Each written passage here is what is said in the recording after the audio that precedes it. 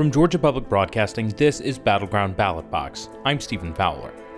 It's been nearly 3.5 years since Democrat Stacey Abrams narrowly lost the Georgia governor's race to current Governor Brian Kemp. Less than 55,000 votes separated the two. So let's be clear. This is not a speech of concession. Because concession means to acknowledge an action is right, true, or proper. As a woman of conscience and faith, I cannot concede that. But my assessment is the law currently allows no further viable remedy. Since then, the former State House Minority Leader's national profile has risen sharply. She's become a best-selling author, founded the voting rights group Fair Fight, as well as the census-oriented Fair Count, and become a leading Democratic voice on issues like election law and Medicaid expansion. Because America wins by fighting for our shared values against all enemies, foreign and domestic. That is who we are.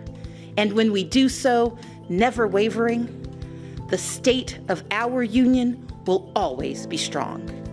Now, in a challenging national environment for Democrats and tough local environment for Republicans, Abrams is running again under the banner of One Georgia, centering her campaign around access to health care and investment in rural Georgia, and presenting herself as an alternative to Governor Brian Kemp.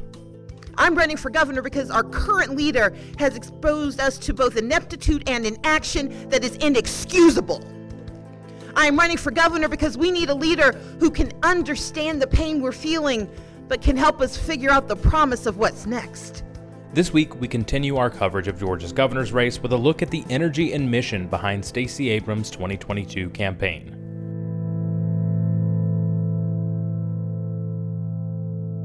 Georgia's DBHDD is urging people to store and lock away all medications to prevent theft and keep them away from children and pets.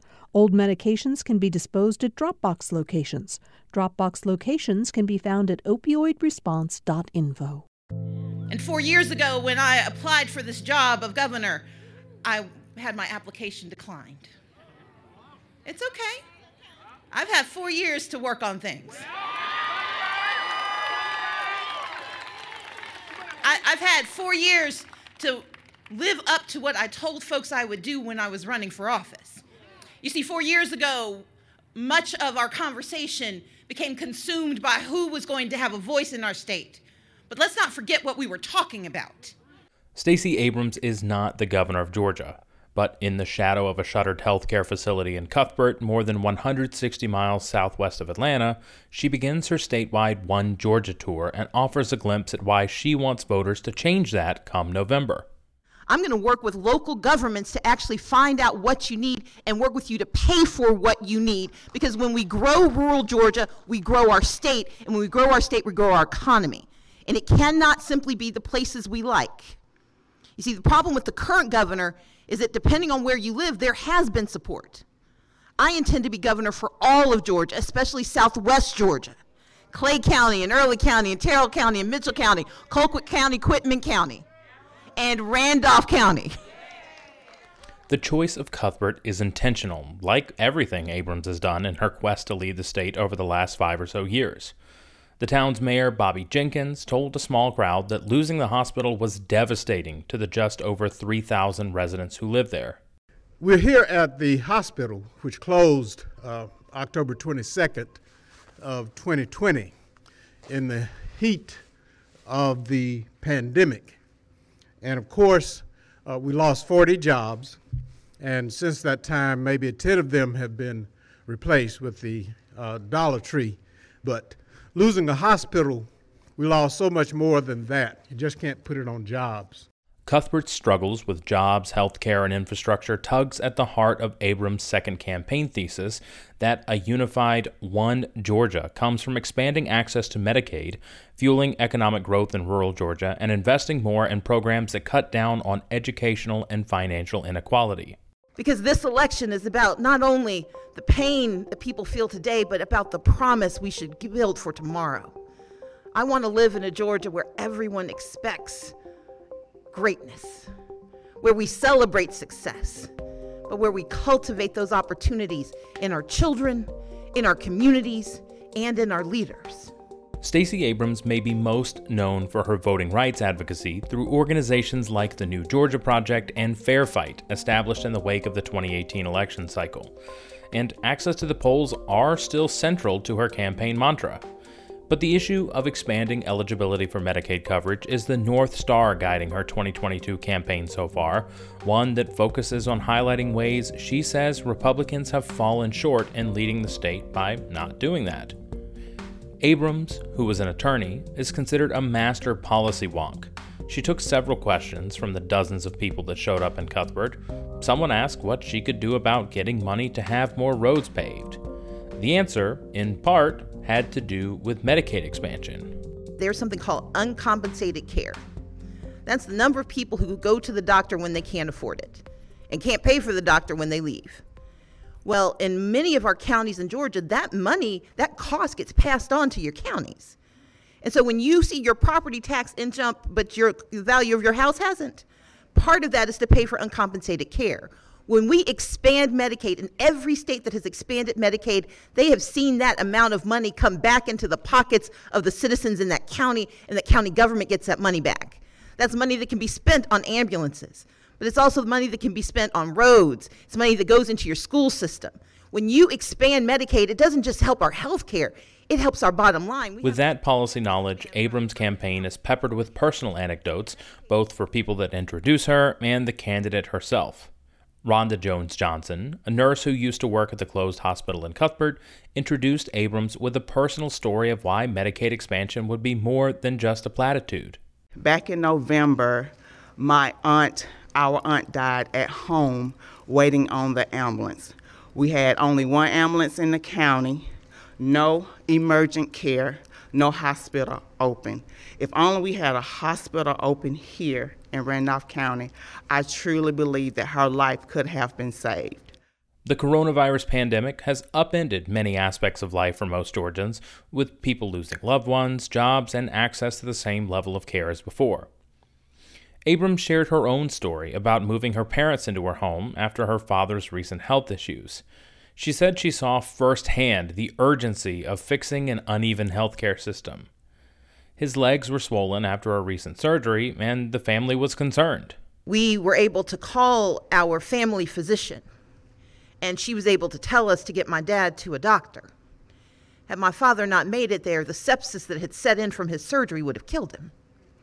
But you see, this conversation in our family took about 2 hours.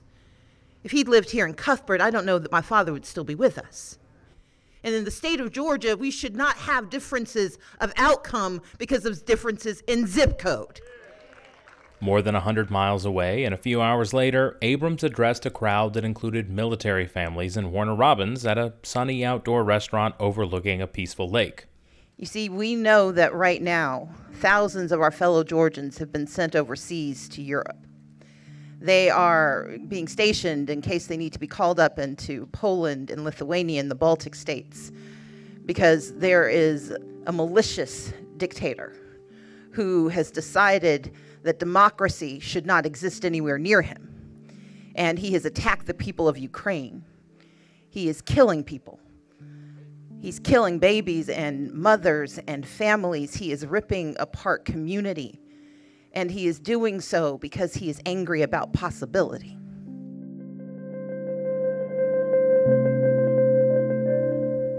On the campaign trail and in interviews, Abrams is unflappable. An audience member tried to argue the 2018 election was stolen from her, something Abrams quickly shut down. A CNN reporter asked her about national Democrats' agenda being stalled and if it could affect her race at all. I believe that part of our responsibility is to state our goals. And if your goals are so small that anybody can do them, why do we bother electing people to try? And so our first responsibility is to have the greatest aspirations. We should have a federal minimum wage. We should have voting rights. We should do the big things, the tough things, the hard things. But we should also be honest about how long it's going to take. And my responsibility as I run for governor is not to distance myself from the hard things. It's to talk about how we get the hard things done. It's a different Georgia than 2018 and a different political environment than 2020. Democrats mobilized a rapidly growing, younger, diverse population into victories in 2020 and 2021 runoffs, running Abrams' 2018 playbook that focused on places where Democrats don't normally go and reaching voters that most parties typically don't reach. But nationally, Democrats, including President Biden, who won Georgia in 2020, face rising unpopularity and stalled priorities despite controlling the White House and Congress.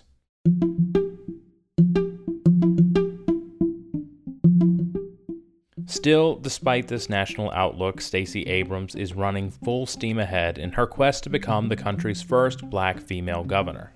I am proud to be a black woman whose experiences and whose qualifications and whose efforts can result in me becoming the governor of Georgia. It matters what we see. For the last few years, I've been castigated a bit for the boldness of my ambition. And that's because I grew up in a community where I didn't see people who looked like me, who were expected to be governor or mayor or the CEO of a company. This campaign for governor is expected to be bruising.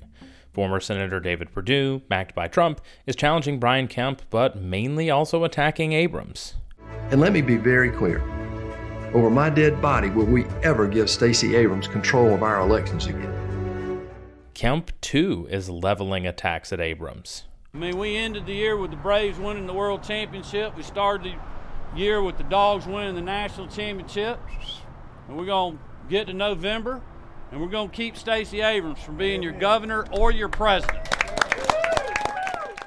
But, of course, Abrams is not running for president, and the outcome of the 2022 race for governor is still months away.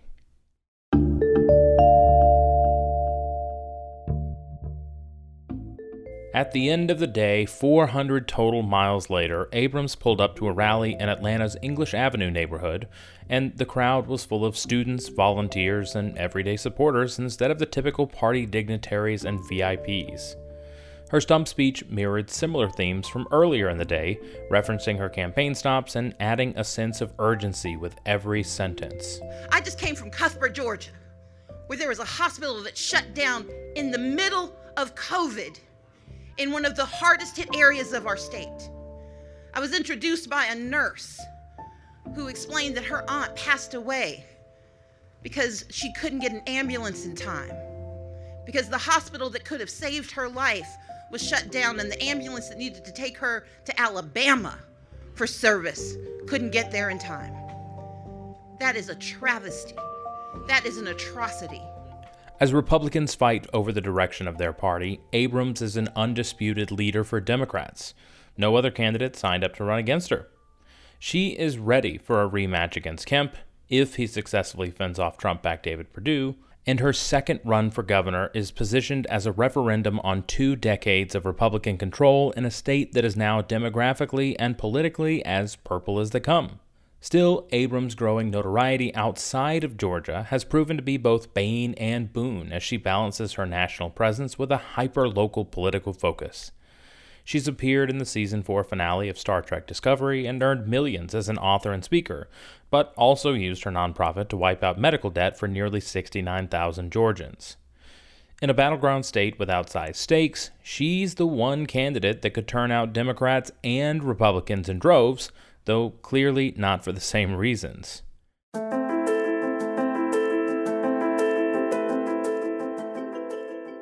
Whether it's education or healthcare or rural infrastructure, Abrams' candidacy argues that Republican leadership in the state has left many Georgians behind, even those from the majority party, and that's something she wants to change.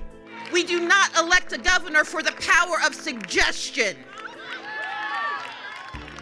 We have to recognize that if we are going to be one Georgia, we will have different plans for different people, but we've got to make those plans together.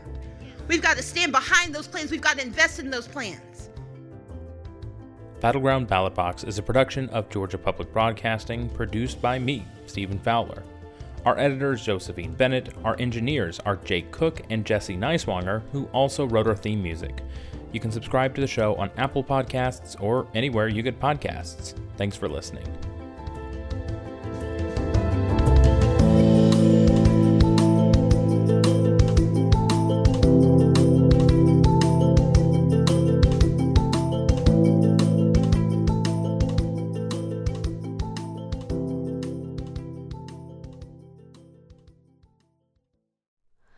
Hi, it's Terry Gross, the host of Fresh Air.